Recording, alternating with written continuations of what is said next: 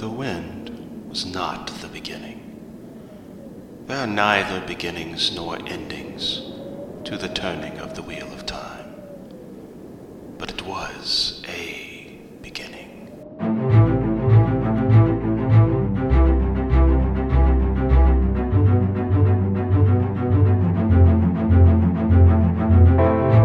Hello and welcome to The Wind Was a Beginning, a podcast where we talk about Robert Jordan's The Wheel of Time. This is Season 2, Episode 17. I guess Rand can't have all the fun.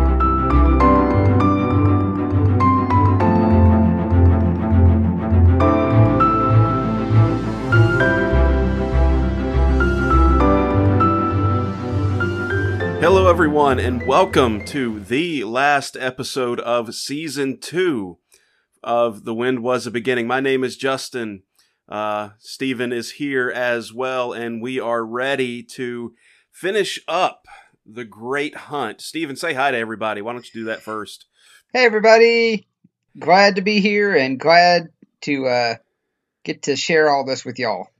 Yeah, so last time before we signed off, we said we were going to cover chapters 47 and 48.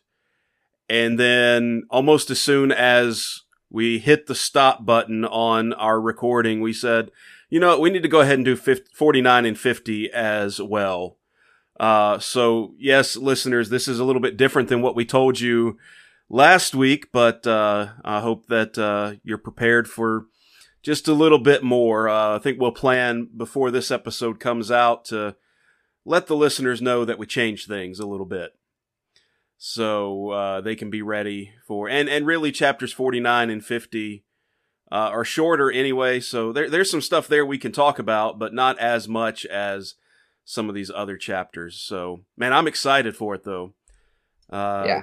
You know, everything just really came to a head right here at the end, and there's quite a bit of wild stuff going on. By the way, I will mention we're having a little bit of stormy weather here where I am, so you may hear a rumble of thunder come through on my microphone. Maybe not, I don't know, but if you hear that, don't worry. It's not the end of the world or anything happening outside, at least not yet. It's probably just a thunderstorm. So just going to give you a little heads up on that.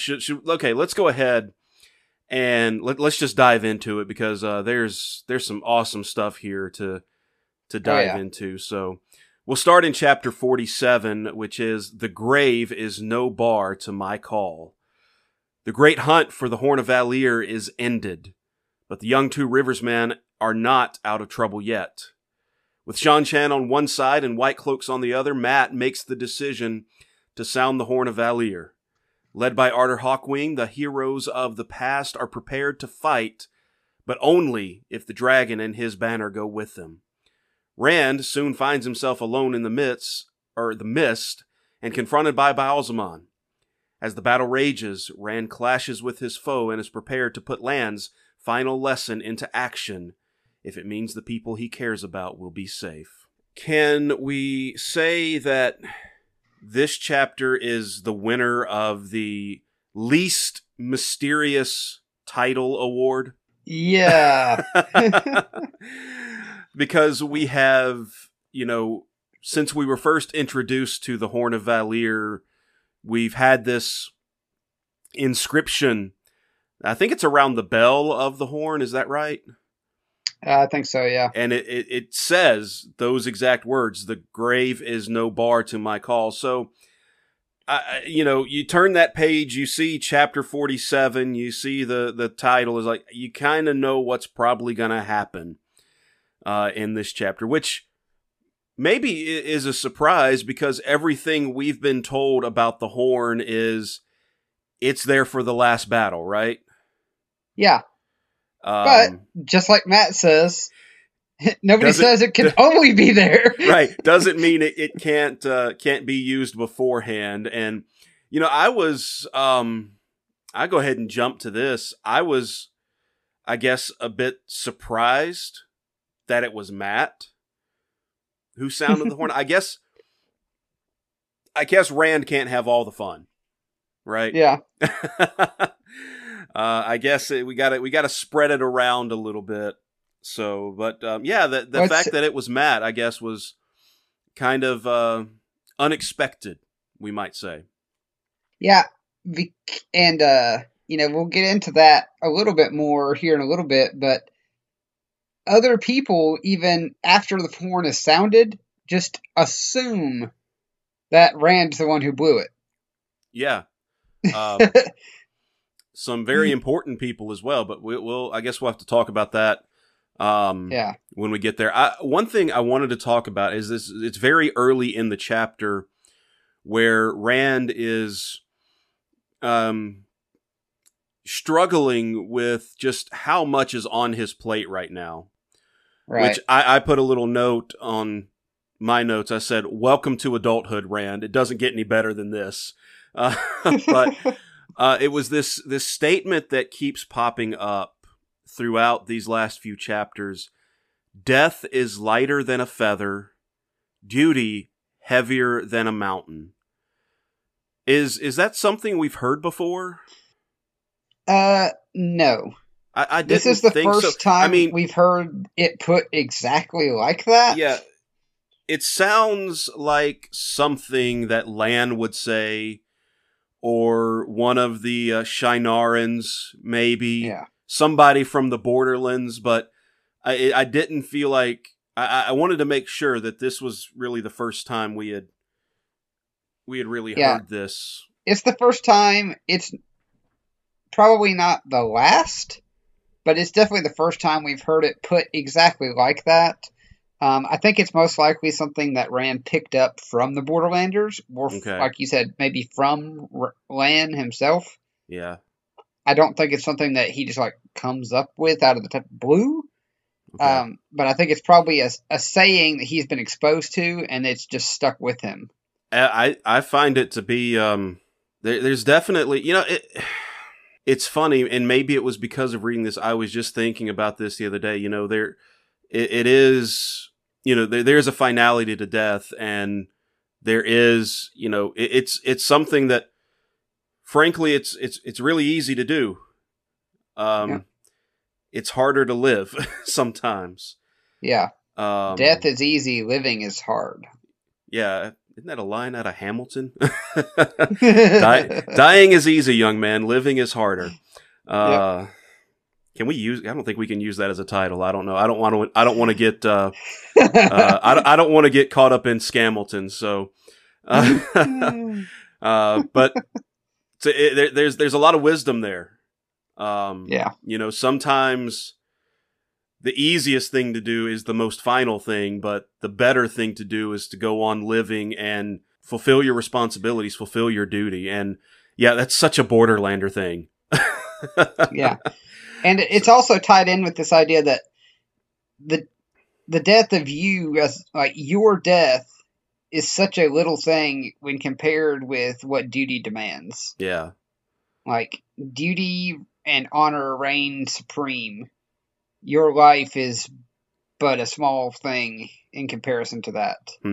But that's a hard realization to make, and it's not for everybody. It is a saying that in its very core includes sacrifice. Yeah.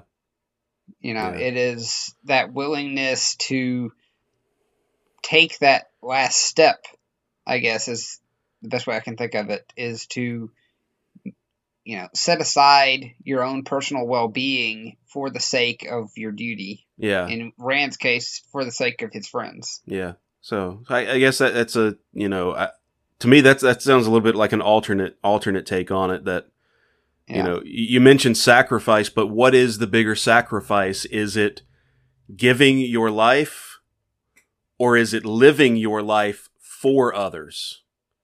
Which is which is the dilemma that Rand is kind of facing here. Both would be hard to do, but one may be actually a little bit harder than the other. I don't know. We could sit here and play philosopher all day. We're in a bit of a pickle, because as we mentioned, we've got White Cloaks on one hand, Sean Chan on the other. So we're right in the middle of a worst sandwich. Yeah. And Matt is the one we already mentioned. He takes it upon himself to sound the horn. I found the descriptions of the sounding of the horn to be compelling. And there's a couple of them. One at the end of the first section, it says, "It was a clear note, golden as the horn was golden. The trees around them seemed to resonate with it, and the ground under their feet, the sky overhead. The one long sound encompassed everything." And then we shift point of view. We get to Jeffrey Bornhold, who is getting ready to lead like his last ride into battle. Jeffrey Bornhold stiffened in his saddle as a sound filled the air. So sweet, he wanted to laugh. So mournful, he wanted to cry. It seemed to come from every direction at once. There's something beautiful, poetic about that even. Yeah. I guess it's just meant to make us feel, it's not an ordinary horn. It's not an ordinary sound. It's kind of encompassing everything. And it doesn't really even act like a regular sound. It's almost like they're hearing it, because of the way it's described, to me, it's almost as if they're not hearing it with their ears, but they're hearing it with their soul. Like, this is an innate, it's more than just a sound. It's a feeling. It's a otherworldly beckon. So that's exactly what it is. Yep. Calling heroes from beyond the grave, which was something to behold, I have to say. But the first, before we get into that, what in the world is going on with Rand in all of this? I mean, it's almost like, at times it reads like he's having an out-of-body experience. At other times it reads like he's just, I don't even know how to describe it. There's like, he looks and he sees everything like below him. Oh, and then he's back with them. Oh, and then everything's below him again. It was really kind of, I'll be honest, it was a little bit difficult to picture at times. And I didn't really know what to make of it. I mean, I just kind of rolled with it. Yeah, so there's a lot that happens in a really short time period here. You can say that again. So I think maybe I can help just break it down bit by bit. And then we'll kind of speed back up again when we get past this first little bit. So there's a couple things. One, Matt's the one who sounds the horn. The horn reacts. The heroes come. We see this fog rising up. And then the heroes approach. And the first part of this is they recognize Rand without even a blink. Yeah, I did catch that. Or, well, I say this. They recognize Luz Theron. Yeah, they recognize the spirit or the soul or... Mm-hmm. Yeah, however you want to put it. Yeah. So they knew this wasn't just a shepherd from the Two Rivers. Yeah.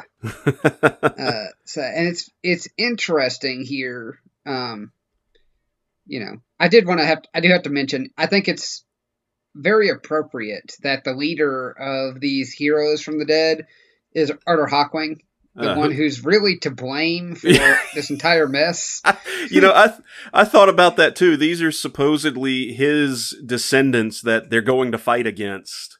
Yeah. Yeah. So I just think that's poetic justice there. Yeah. So it's, we have that. Then the Arthur Hawkwing and the other heroes approach Rand, basically treating him as a comrade. Yeah. And, then they kind of have to figure out what's going on. And Rand just, he commits. He's like, "My name is Rand al'Thor. You have to hurry. There isn't much time." And, then we do get the talk about, how time is really not an issue for them. And time is, all of that. But then there's an interesting bit. Rand is telling them what he needs done. And then, but before they can do it, Arthur Hawkwing is like, something is wrong. Something holds them. So something is not right about the heroes being able to engage and do what needs done here up until the banner is brought loose. Yeah. So, without spoiling too much, basically, I think the Heroes of the Horn, we are told that they are there to be sounded and to fight in the last battle. Yeah. This is obviously not that. So, by rule, the heroes probably shouldn't be able to take part in this battle. But, he says, something is wrong here, something holds me, and then he turned his gaze on Rand, and he says, you are here. Have you the banner? And he says, yes, and then Hawkwing says, the pattern weaves itself around our necks like halters. You are here, the banner is here. The weave of the moment is set. We have come to the horn, but we must follow the banner and the dragon. So basically, the way I read this is this. The horn is an instrument. It's supposed to sound them to fight the last battle. In any normal circumstances, if anybody else sounded the horn, they would come, and then they would go back, because it's not the last battle. What's happening here is the pattern is weaving it's bending its own rules, basically, for this moment. The pattern is shaping itself because the dragon is there, and because he has the banner, the pattern shapes itself around them, just like he says, and binds them to this cause, even though it's not the cause they're intended for. So it's, I think, an influence of the fact that all three of our Taviran boys are there together. As you were talking, that was the thought that came to me, is that not only do we have the dragon there, but we have two other Taviran as well. Yeah. So yeah, I can definitely together, see that. And technically, while I don't know if it actually applies because he's not being woven into the pattern at the moment, Arthur Hawkwing is also a Taviran. so we got it's extra Taviran. Yeah. A little extra on that sandwich there. So I also wanted to bring up, we have this moment when the heroes first start showing up. Yeah. With Rand. I know several of the names are brought up. Yeah. I don't think I wrote them down. And then at the first, the dense mist hid more than that, but suddenly they came closer, and it was Rand's turn to gasp. He knew them. Men, not all in armor, and women. Their clothes and their weapons come from every age, and he knew them all. Rogosh Eagle-Eye, Guidal Kane, golden-haired I always get her name wrong, Brigitte, Archer Hawkwing himself, but he heard 100 names when he looked at each face, some so different he didn't recognize them as names at all, though he knew who they were. Michael instead of Mikkel, Patrick instead of Pedrig, Oscar instead of Otaran. So, what I want to ask you, and then I'll give my opinion. What do you think is happening here with Rand? Right here. Well, we know that, or at least I think we've been led to believe that in this world there is a cycle of rebirth.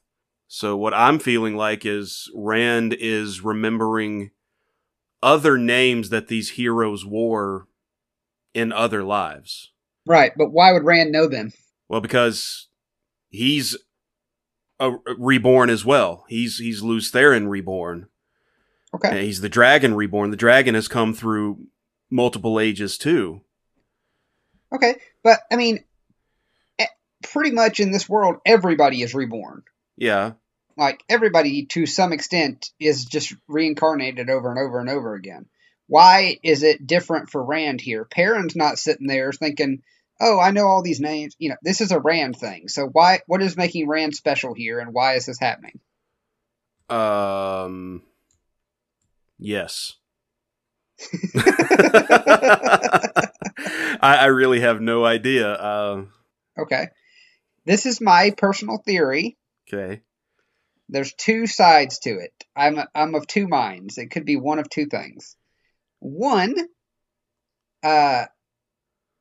perhaps wherever it is that their souls go while they're waiting to be reincarnated, that those that are closer to the pattern, that have a stronger part to play in the pattern, such as these heroes, such as the dragon, that their souls interact there. My other is that perhaps when it isn't the patterns, when the pattern isn't spinning the dragon out to do the dragon's thing, perhaps the dragon is himself one of the heroes of the horn. Interesting. Yeah. Just, Go. that's, like I said, that's my personal thought. So perhaps he knows them because he is one of them.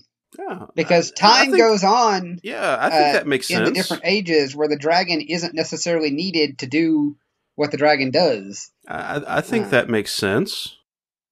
So that's, I don't know. Just like I said, my fun little theory that I've come up with over time. Okay. And I haven't found anything that necessarily disproves it. So, listeners, if anybody's got a different opinion on it, by all means, let me know.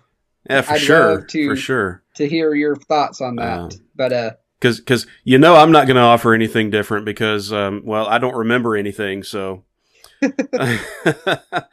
all right. Ready to step into the ring again? Yeah, I think so. Yeah, Althor versus Baalzamon 2. Yeah. And I know they've had other meetings along the way, but this is like, I'm talking like, the big fights. This is like, Ali Frazier, Tyson Holyfield, Althor Baalzamon going at it one more time. And I guess again, it's kind of out of nowhere, right? He's riding along, then he finds himself alone in the midst of all the mist. And there he is, the enemy, the guy that we have been, we thought we killed at the end of book 1. He showed his ugly face again, quite literally this time. And here he is again, flaming eyes and everything. Yep. Ready for a fight. Yep. And he's not pulling any punches. No, he's not. He is, I think he came a little bit more prepared this time. Yep. So what can we say about this battle? There's so much. One thing that stood out to me is Rand has no hesitation whatsoever about seizing the power on this occasion. Well, he is reluctant, but he does not let that hold him back. I didn't come across that way to me. It seemed like, he, if there was any reluctance, it was minimal. He knew what needed to be done, and so he didn't really even think twice about it. He just went right at it. Well, it even says here, it says, Rand went forward to meet Baalzamon. Reluctantly, he assumed the void and reached for the true source, and was filled with the power. Oh. So, he was not reluctant in meeting Baalzamon, but he is still somewhat reluctant in taking hold of the power. But he has decided that this has to happen, and so, despite how he feels, he's doing it. Yeah, it goes back, I guess, to that the weight of duty. Yep. He knows what needs to be done, and all the while, this battle down in Falma is happening. Yeah. Which is a kind of interesting point I picked up on, is there seems to be a link between the two battles. Yeah. Rand even starts to pick up on that too, and that's part of what influences his decision at the end. Yeah. So, I think what's happening here with Rand is twofold. One, while it's not directly clear yet, I don't know that we can avoid talking about what's happening here. So I don't think it's going to spoil. If it spoils anything, it's like 5 pages down the road. So, when Baalzamon meets Rand, Rand is still on his horse. He is, hurled from the saddle. Yeah. And then he clung to the sword desperately as he soared.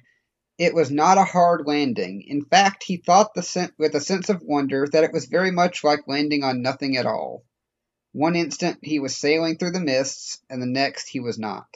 So I think going forward through this fight, we're going to see mention what Rand is like. He was still aware of other things too. He was aware of the battle that was going on and everything like that. I think part of that is because while Rand doesn't realize it, he's getting a bird's eye view of the battle. Yeah. He doesn't really understand what's happening. And I think so we're partly seeing that misunderstanding, but at the same time, I think it is also, and people are going to get tired of me saying this word, it's ta'veren again. It's that's why there's this bond in the battle here. The pattern is literally physically shaping itself around Rand right now. This is a pivotal moment. It is like a like Arda Hawkwing said, the weave has been set. You know, it's this shifting, flowing thing where the pattern is actively weaving around Rand, and the decisions he's making are actively influencing the pattern on a huge scale here. Okay. And so with every step forward that he makes, the pattern shapes itself towards his victory. With every retreat, it shapes itself as if though he will be defeated. Right. What he chooses to do here, and that's what really boils down to, is choice. The choices that he's making are influencing the pattern in a significant way here. Yeah. That seems to be a significant theme here at the end of the book, for sure, because there's some other stuff that comes up later that relates to that. And he does. He makes some difficult choices in this moment. Yeah. I was drawn to this whole thing with the sword, about Baalzamon being afraid of the sword, but then Rand remembering this saying that's come down through the ages that steel can't hurt the Dark One. Yeah. And then it seems that steel was able to hurt Baalzamon, or at least it appears to be that way. Yeah. He notices a couple things in this fight that kind of draw his attention to the fact that something is not as it should be. Like, things are not adding up with Baalzamon. He talks, for one, Baalzamon thinks that Rand blew the horn. Yeah. Which Rand has a problem with, because if this is actually the Dark One, then he should know who actually blew the horn. There shouldn't be any confusion here. Right. Right. So there's definitely that. Then there's, like you said, there's him being afraid of the sword. There's him being afraid of the fact that Rand, once again, is over-channeling. And then there's this intense desire from Baalzamon that Rand submit. Mm-hmm. Not that Rand die, not that Rand lose. He wants him to submit to him. That's his whole thing. Yeah. And he's trying everything he can to convince him to do it. He's still trying to barter with him. It's very strange, this whole situation, and Rand is starting to catch on to it. Do you have any thoughts on that? No, I think you covered it there pretty well. It's also interesting. He keeps making the point about how you're mine, Lews Therin, living or dead, you're mine. This is all stuff we've heard over and over again from Baalzamon. He's a broken record at this point. All of this is nothing new. I mean, it's the same stuff he's been saying pretty much since we first met him. Yeah, and then we finally get kind of a confirmation as to why the girls were taken out of the tower in the first place. Here. Okay, and maybe I missed that. Okay, so Rand wanted to howl aloud, and this is after he got pushed back and then the Sanchan moved forward. Suddenly he knew that the two battles were linked. When he advanced, the heroes, called by the horn, drove the Sanchan back. When he fell back, the Sanchan rose up. And then Baalzamon says, "They will not save you. Those who might save you will be carried far across the Arathosan If ever you see them again, they will be collared slaves, and they will destroy you for their new masters. So something with the girls, with Egwene, Nynaeve, something ties them to Rand in a way that Balsamon here is aware of and wants to prevent. Okay. They are in some way necessary for Rand. So basically he's trying to get them out of the way. Yes. He's trying to weaken Rand preemptively by taking away things that he needs to be successful. Okay. So that's the reason the girls were brought here. And for some reason, he doesn't want them dead. He wants them gone and twisted. That seems to confirm for me, going all the way back to the prologue, that Leandrin was probably there, that Shan-Chan, High Lady, I forget her name, Surath, that she was probably there, and this was probably the secret orders that they got. Yeah. Was related to the girls going to the tower and being brought out of the tower. So it all links back together. Yep. So I did have to bring that to mention. I'm glad you did, because I'd kind of missed that. I mean, I got the taunting, but I kind of missed that was like part of the plan, right? Yep. I kind of missed that. Yeah. So he intended to get these girls gone. Okay. Specifically speaking of Nynaeve and Egwene, because those are the ones that were actually targeted to be taken to Falma. Right. Min and Elaine were just kind of bystanders. Right. But yeah, specifically, something about those two is important to Rand and his success going forward. And Balsamon here was getting them out. Basically, he wanted to take pieces off the board. Okay. Yeah. It's like a game of chess. Yep. Get rid of some of the pieces and makes the game a lot easier. Well, we got to talk about the end of the fight. Yeah. And I want to say, I want to, toot my own horn here a little bit. I knew that Heron waiting in the rushes was going to come back. Oh, yeah. And I knew it was going to work out exactly as Ingtar had predicted. What's different is that it's not a subconscious accident on Rand's part.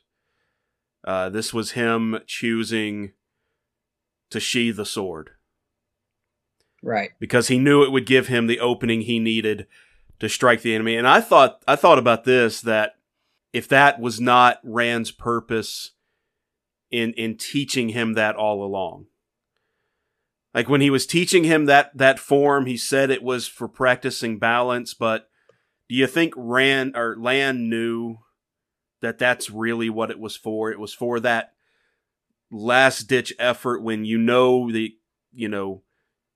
enemy has to fall, even if it cost you your life too. I still maintain that Ingtar was right. If what one practices too often, he'll do subconsciously. So Rand still needs to be careful with that one. But I think there was some intentionality in Lan teaching that one to him and having him practice it so much. I think whether it was intentional on Lan's part or not, it was intentional upon the pattern that this all worked towards this. I think Lan knew what he was doing the whole time. It's highly likely. I mean, Lan is a pretty wise guy. But I do want to bring up the point here that the only reason this works here is because Rand finally has this revelation here at the end about Balsamon. And it's thanks to the flickers. The only reason that he knows to do this, and the only reason it works, is because he's able to goad Balsamon into attacking him. Yeah. He takes on that stance, that the Heron waiting in the rushes, and he's basically just standing there. Right. And it all comes down to the fact that he has to get Balsamon to attack him so that he can take the strike home. If he just stands there, he doesn't accomplish anything. Right. If he goes on the attack, he's not going to win. He has to goad Balsamon in here, and the way he's able to do that is because he finally realizes, he has that moment here at the end where Balsamon talks to him and he says, "You have only one salvation, Rand al'Thor, Luz Theron Kinslayer. I am your only salvation. Serve me, and I will give you the world. Resist, and I will destroy you as I have so often before. But this time I will destroy you to your very soul. Destroy you, and you utterly and forever." And then Rand in his head hears the "I have won again, Luz Theron" echo in his head. Yeah. It's not said here. His mind brings it into focus, and it all kind of clicks for Rand here. For the first time, Rand realized that Balsamon acted as if the Heron-marked blade could harm him. This is what brings that realization that you were talking about, that steel can hurt him. All of it comes into focus, and Rand starts just pouring power into Tam's sword here. Infusing, he suddenly becomes aware of, on almost an atomic level, he's just pouring power into this blade in a way that no normal blade could withstand. But, he finally realizes here, "I will never serve you, Father of Lies. In 1,000 lives, I never have. I know that. I am sure of it. Come, it is time to die." He finally learns the lesson that was there in all those lives that he experienced in the Portal Stones. That despite what this Father of Lies tells him, despite what Balsamon says, while he gloats about winning, Rand may have died. Yeah. In tons of lives, he's died. But the voice never told him that he lost. The voice just always gloated that it won. Mm-hmm. But it never got what it wanted.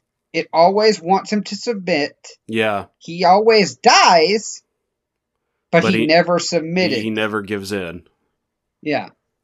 And Rand finally gets that piece of the puzzle, and that's what drives him into these actions. He realizes that the sword is something that can hurt him. He remembers the teaching that Lan gave him. He thinks on the duty he has and the people he loves and the ones he wants to protect. And all of that together pushes him to this decision. And, leads us to this final confrontation where Rand is basically run through. He's struck with a staff as if with a spear in his side, like a white-hot poker. But then with the last of his strength, he drives the heron-marked blade into Balsamon's heart. It all builds to that. Yeah. Rand has to come to grips with who he is, what he is, and accept his duty. That's the thing. This whole book has been about Rand working to accept the duty that he knows is his, but he's been trying to run from. And in these last seconds, with the help of Lan's teaching and all that's been drilled into him about honor and duty, he accepts it. Okay. And that's why he's able to win here. Not because he's a great tactician or a super skilled swordsman, or he's not, using magic to get out of the problem. What lets him win here is self-realization. Okay. Well, that's, that is, I guess, unexpected, right?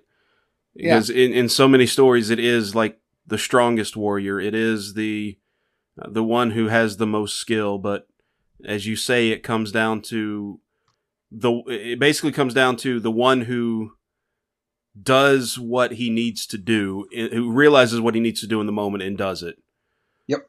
Which I guess is kind of, I guess that is, part of like the hero's journey. Because I think about, characters like, like a Harry Potter or Sam Gamgee at the end of The Return of the King. Luke Skywalker. How many of these characters that it's not because they were the biggest or the strongest, it was because they made the decision to do what had to be done. And so I guess it's not uncommon in stories, but it's still, even then, it's the unexpected thing, right? Oh yeah. There's something hardwired within us to expect the strongest to win, or the most skilled to win. But that's what these stories show us, is that that's not always the case. We probably need to get clipping along here. Yeah. We got three more chapters. They're all relatively short though, and there's not as much to discuss in them as there was in chapter 47, but we'll start with chapter 48, First Claiming. As the battle winds down, Min feels herself called by something, only to find herself drawn to Rand, who is unconscious, injured, and ice cold. And she's not the only one that's been pulled to him. We find that Egwene and Elaine have felt it as well. And then there's one other who apparently has an interest in Rand. Well, I guess let's just start real quickly. All the things we need to talk about with Rand here. Before we talk about Rand, Bail Dolman finally had enough. He finally said, we got to get out of here, because Min sees him taking off. But okay, let's talk about stuff going on with Rand. Yep. Let's start with the sword. I'm gonna be honest. This will be my third time reading The Great Hunt, and I don't know how I forgot, or maybe it just never registered with me before, that the Heron Mark blade is destroyed. Yeah. Like, how did I miss that?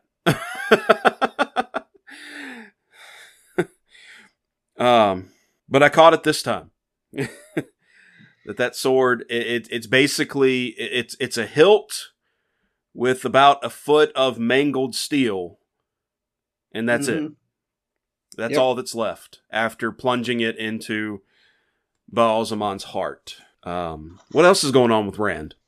I mean, for all intents and purposes, he's dying. Yeah. But I'm talking specifics. Okay. Specifics. He's there's a really, really bad wound where Baalzamon's staff hit him. Yeah. A severe enough wound that it even makes Min whistle when she sees it. Yeah. And we're gonna find out later that it's not. It's not an ordinary wound. Yeah. Which it was a staff wielded by Baalzamon. I guess it would be anything but ordinary. Yeah. But it's interesting that it's it's cauterized all on its own. Yeah. But not in such a way as to knit it back. Like, there's still a wound there. Right. Even though it's been cauterized. Yeah. I guess the big revelation about Rand, other than the fact that he's dying, I guess you could say, physically speaking, is his other hand. His other. I guess I'm assuming it's his left hand. I don't know why that's the way. I don't know if it says precisely, but he's got two heron marks now on his hands. So one on the right, one on the left, which was prophesied, wasn't it? Yep. How does that prophecy go? I think it's right there in the chapter. I didn't write it down, but it might be in another one. It's I think it's in the next chapter. Okay. Here we go. It is in the next chapter. Okay. Once the heron to set his path, twice the heron to name him true. So there's no doubting it this time, right? Right. It is certain. Yep. Who he is. Yeah, he is who he is. Now it's just a matter, and I think most of us, at least as readers, at this point, you're pretty much convinced that it is what it is. For sure. But Rand has been struggling with it. Right. And that's what it comes down here to at the end is him being prepared to accept it. But that's the next chapter. I guess we got to finish this chapter first. And that's all of this revelations we get from men, that first of all, she's drawn to him. Yeah. As though the pattern is, I guess you could say, is tugging at her, but she's not the only one. See, I don't know if it's the pattern tugging her, or I think what's happening here is that Rand his unconscious will is tugging her. Okay. And all the threads that, because Elaine and Egwene show up too. I think Rand is doing this. We know that they were feeling the pull. Yep. And it's specifically mentioned that Nynaeve was not, so it's these three, which stood out because, there's that vision from men about three women standing around his funeral bed. Yeah. But then we find out there might still be one of those three that hasn't been met yet, so we don't know what's going on. Yep. Because men mentioned something about there still being one that they haven't even met. Yeah. Because she's, I guess her vision is more detailed than we've been led to believe. Because it seems to be the case that she thinks herself part of that. Yeah. There's definitely the sense here that man didn't, when Rand asked all the way back in Baerlon for what she saw around him, she didn't tell him the 10th of it. Yeah. Especially when it came to her specifically, because she's alluding to the fact here that she's going to be tied to him in some way, and it appears to be romantically. Yeah. Which, I mean, that's just, that's not good first date conversation, so it makes sense. It makes sense that men didn't tell him everything. Yep. But it does appear, and I mean, I'm even sitting here wondering, is she in love with Rand, or is she just kind of recognizing what the pattern's been telling her? Maybe knows that there's nothing she can do about it, whatever the case. Yeah, I think she is resigned to the fact that she knows when she sees something, it comes to pass. Yeah. What she sees happens. So I think she's resigned to the fact that what she saw is gonna happen. I don't think she has enough time yet to have even begun to try and love Rand. Yeah. I don't think, they've had they've had one meeting. Yeah. I don't think she has had time for that. I think she knows what's coming, and she knows there's no way for her to avoid it, so she's just trying to do what she can. Yeah. Because she knows she's tied to him, and she now has an inkling of what he is. Right. That's becoming a lot more clear to a lot of people. Yeah. And we're gonna find out why in the next chapter. She's not the only one who comes to Rand, though. Nope. We finally and of course, I'm talking about Egwene. Oh, okay. No. Finally, this name that we've heard on a few occasions, a name that seemingly struck some fear into some of the Aes Sedai who mentioned her, Lanfear. Yeah. And I think it would be fitting to just kind of brush over the description we get of her. She's incredibly beautiful, the most beautiful, maybe the most beautiful woman that anybody's ever seen. Pale, smooth skin, long black hair, eyes as dark as the night, dress that was so white that it could make snow look dingy. And her belt and jewelry are all silver. Is any mention of how tall she is? No. No? Okay. Seemingly this is the first time we have met the Forsaken called Lanfear. Yep. And and maybe this is what the chapter title is about, she seems to think she has a claim on, well, she calls him Lews Therin. Yeah. And she thinks that she is in control of everything. And what is it she says to men? Something along the lines of take care of him for me. Yeah. So basically what we're doing here, we're meeting Lanfear, who is Lews Therin's crazy ex-girlfriend. Oh, yeah, yeah. Oh, that's always fun. Yeah. Yeah. So the woman he turned aside from to marry Ileana. So she's the jilted lover. Yep. Oh boy, this is gonna get fun. Yep. And Min has every right to be terrified right now. Well, I mean, these are names. The Forsaken, their names. I mean, I think we've talked about that before. They're kind of like the boogeymen. They're kind of like the boogeymen. Their names are used to, frighten children into behaving.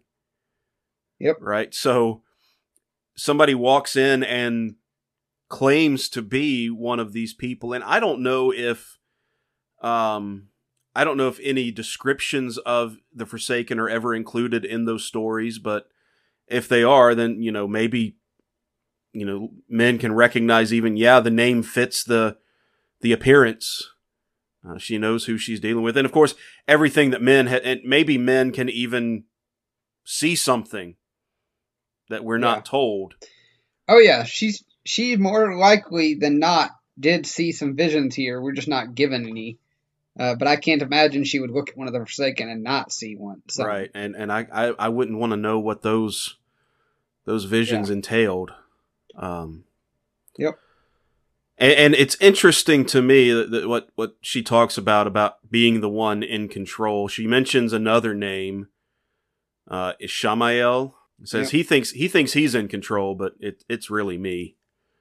Mm-hmm. So that's definitely that's something. We haven't heard that Ishamael name since the prologue, since Dragonmount. Yeah, but it seems like it's something to take notice of at this point. Yep. Might be important for the future. Oh yeah. Anything else in that chapter? Just the tiny little bit at the end that's almost pretty easy to overlook. That one white cloak survived. Yeah. Well, that was it was Bayar who was sent away before the battle started. Yep. And his whole takeaway is that all of this happened because they were betrayed by Perrin Aybara. Well, he does. I think he says dark friends, but he mentions Perrin specifically. Yep. So that doesn't bode well for our axe-wielding wolf brother. No. Because whatever they have in store for Perrin is probably the worst. Yep. All right. So I think we need to move into 49. Chapter 49, What Was Meant to Be. Rand awakens to learn that he is 5 days from Falma, but quickly learns that everyone in the area saw him face off with Baalzamon in the sky. And as the Shinarans pledge themselves to the Dragon Reborn, Moraine tells him that it is time he choose his path. Yep. Okay, was Moraine in Falma the whole time? The whole time, maybe not. But she was definitely there by the time Rand and them got there. It's the way, I don't know, just the way she spoke, it almost sounded like she'd been there for a while. Yeah. Laying low, obviously, because she wasn't captured, but yeah, we've been wondering, I've been asking for weeks, where are Moraine? Where is Lan? And here they are. Here they are. they showed up again, and here's Moraine, and we talk about the hero's journey. Moraine is, at least in these first couple of books, kind of plays the role of the wise old sage who directs the hero on their path. That's really the role Moraine is playing, and she's doing the same thing here, is kind of pushing Rand in the direction that he needs to go, or helping him to figure out what direction he needs to go. But before we get into that, I guess there's a couple of things. Moraine gives us some details about Padden Fane that basically he's a combination of, and I guess maybe we already knew this, but here we have it spelled out for us. He's basically a mixture of whatever the Dark One did to him and Mordeth. Yep. It's like the two combined together, swirled together, maybe didn't mix that well in some places, and what results is Padden Fane. Yeah. And I guess it's still not entirely clear what he is, but he's something more than a Dark Friend. Maybe even something more than Mordeth. Yeah. And we have no idea where he is now. Nope. That's the scary thing, is we've spent several chapters of this book wanting to find Padden Fane, confront him, because we don't want him going to the Two Rivers and causing trouble. And now he's gone. And no idea where he's at. The other thing, you want to say anything else about Fane? Just, he is something new. He is a creature of the dark, but he's also, so there's the Dark One, obviously evil. Right. And then what he's mixed with, Mordeth, is the evil of men at its most distilled and pure form. Yeah. So you have the supernatural, evil, deity kind of evil in the Dark One. And then you have the evil that men can build in their own hearts, mixing with that. Just creates this amalgam of just corrupt, destroy. I don't even know the words to describe it. It's truly terrifying. Yeah. So we got to keep an eye out for Padden Fane. The other thing that I wanted to bring up, it's kind of a good news, bad news situation. Start with the bad news is that 2 more of the Quindiar seals are broken. The good news is these are the ones that were in Turek's collection, so those are accounted for. He didn't run off back to Shan-Chan with them. They are still here. They're in Moraine's possession, so they're not lost, thankfully, but they are broken. Yeah, so, with 3 of the 7 being broken, that's almost half. Yeah, but that's not good. At least we know where those 2 are, right? Yeah. It could have easily ended up that Turok took them with him. Well, he wouldn't have taken them anywhere since he was, laying dead on the floor, but... See, this is what I'm talking about. I forget everything. Yeah. Maybe his servants could have taken them with him. Yeah, his servants or somebody could have taken them, for Somebody could have taken them. Padden Fane could have gotten in and taken them. Yeah. Sorry about that. You see, I forget stuff. Yeah. And we talked about that just last week, and it was epic, and it just completely... my point is that those 2 seals are now accounted for. Correct. They're in Aes Sedai hands. That could be a good thing, could be a bad thing. They're not lost, but they are broken. All right. So we have one more thing to cover in this chapter, but I did want to bring up a point before we move forward. I forgot to put the note in there in our notes. So we know that Min is here, Lan and Moraine. Perrin has obviously stayed with Rand. Right. The others are being taken back to the tower, Matt for healing, right. By Varen. There's an interesting fact here that when Rand is biting back and trying to refute Moraine and things here, he brings up the point that he doesn't want to be on Aes Sedai strings anymore. She acted like she was going to send him away, and then she sent Varen to watch him. And Moraine is like, no, I didn't. So Varen has obviously been doing something else. She was not working alongside Moraine. Now, that doesn't mean she was working against her, but she was doing her own thing. She was not on orders from anybody. It seems like a very Varen thing to do. Yeah. With what the little bit that we've gotten to know her, what's been going on, it seems like a very Brown thing to do. Is they're just, sometimes they're just kind of go and do their own thing, for whatever their purposes are. But yeah, that was an interesting revelation that, because, we were operating all this time thinking that, oh, Moraine must have sent Varen to look after them. Yep. And no, that wasn't the case. Yep. So yeah, it's,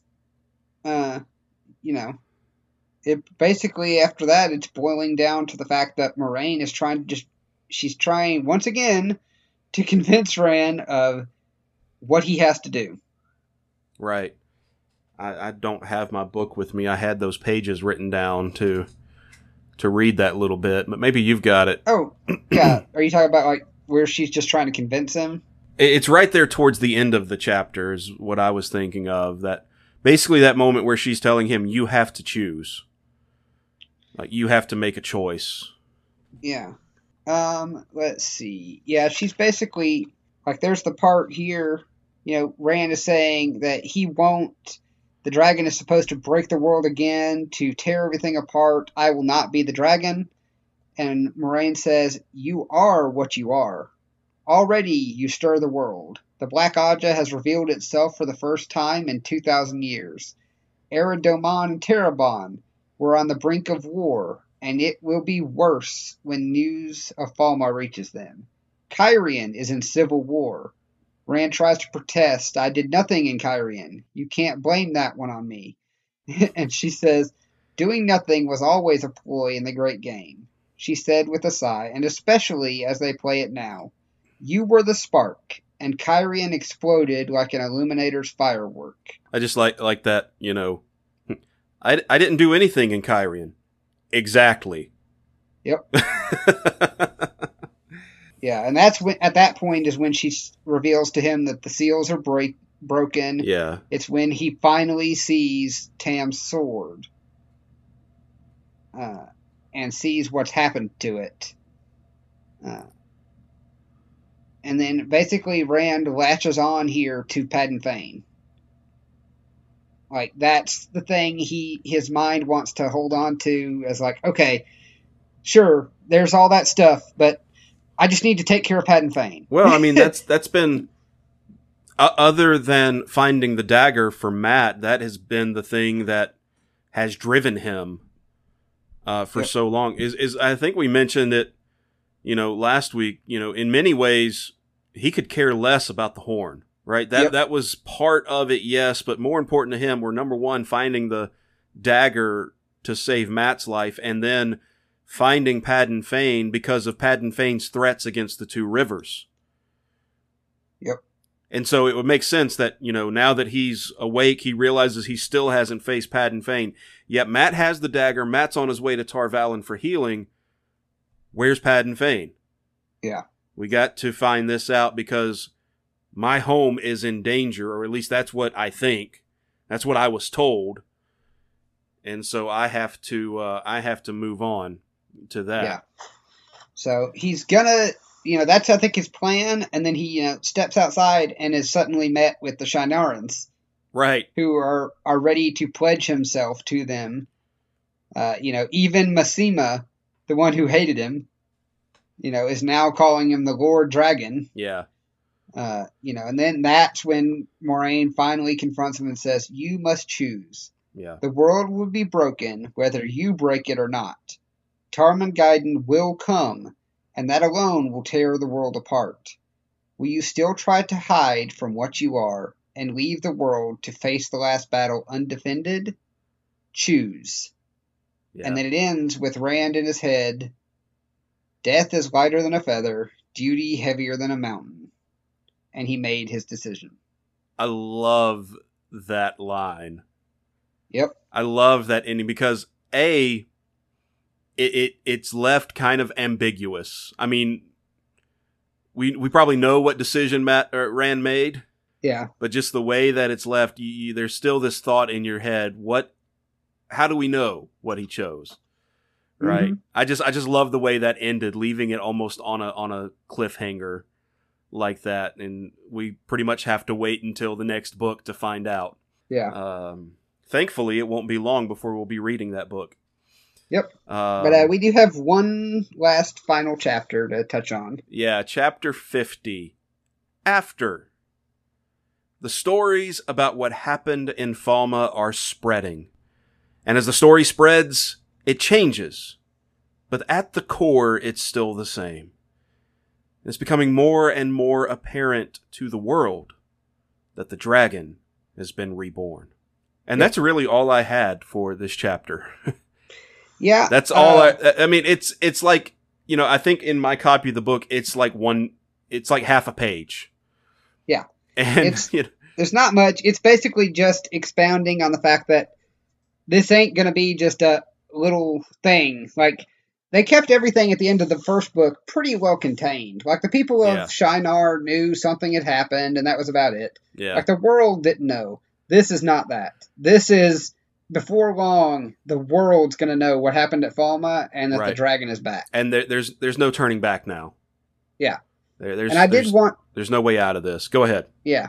Now, I think the only other thing I wanted to touch on out of this chapter is, if you're okay with it, I just want to read this little bitty paragraph at the end. That's the prophecy. Go for it. Yeah, for sure. Just because I think it's really appropriate.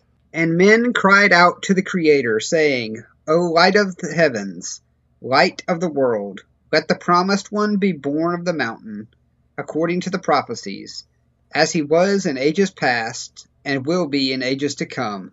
Let the prince of the morning sing to the land, that green things will grow, and the valleys give forth lambs. Let the arm of the Lord of the dawn shelter us from the dark, and let the great sword of justice, defend us.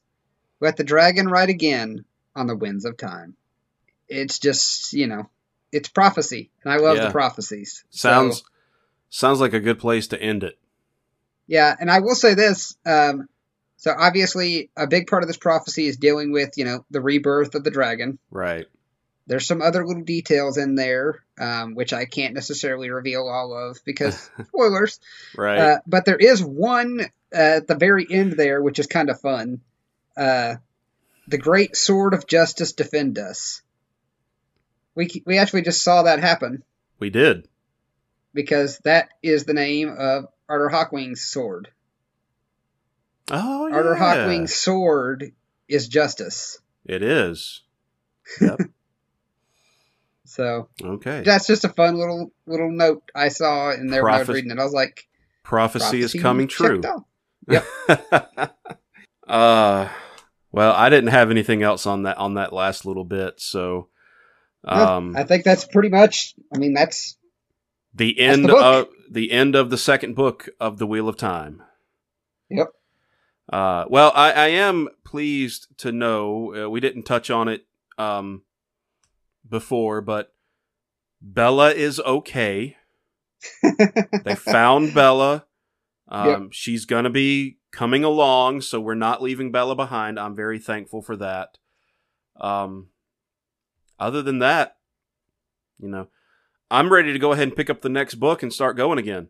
Yep. That's the thing I love about these books, and Robert Jordan was really good about this. And, and I think I've mentioned this before. There are times where, at least in my experience, where, the middle of the book can get a little slow at times, but it always picks up at the end, and it gets to the point. It's like, okay, I've got to get the next one and just see what happens next.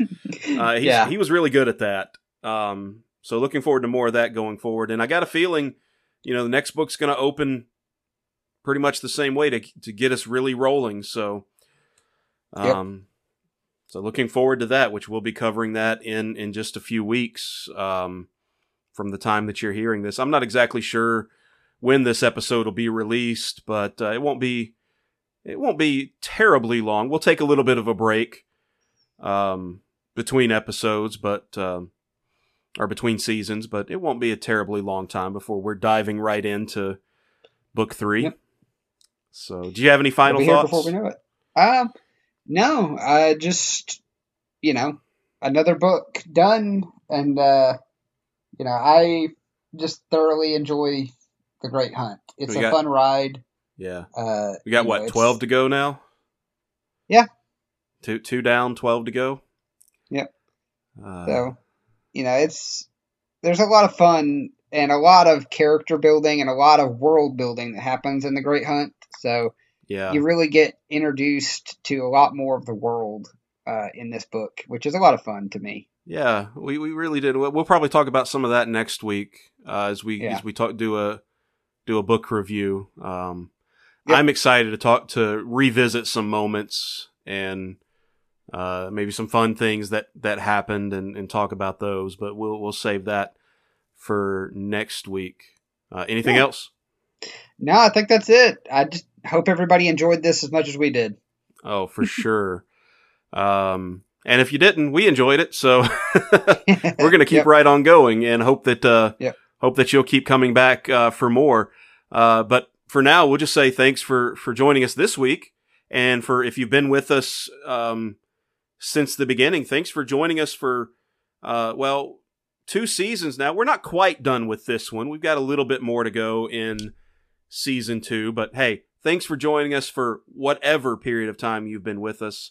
And we hope you'll keep coming back for more. Of course, new episodes are published every Tuesday, so you can expect to find us there when we're recording and publishing new episodes. To make sure that you get those, subscribe to our podcast wherever you listen to your podcast, and if you're able, leave us a rating and a review. We would greatly appreciate that. That'll help us to get more listeners, hopefully.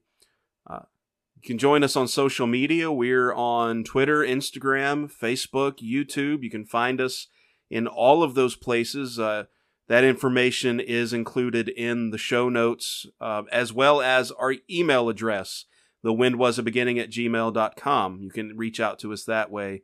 And please do. We would love to hear from you, our listeners, and let us know what you think. Let us know, your thoughts, your theories. If you're reading with us for the first time, questions. We're getting ready in a couple of weeks to record a Q&A episode. It may already be recorded by the time you hear this. I'm not sure, but shoot us some questions. We'll definitely work with those. But next week, we will be, like we did with season 1, we will be doing a review of this second book, The Great Hunt. So nothing to read for next week unless you want to go through the whole book again. That'll be quite a feat in 1 week's time. But whatever you want to do to prepare for that review, hope that you will join us for that. And we'll be back for that. So until then, we hope you've enjoyed this book. We hope that you've enjoyed our discussion. We've enjoyed it.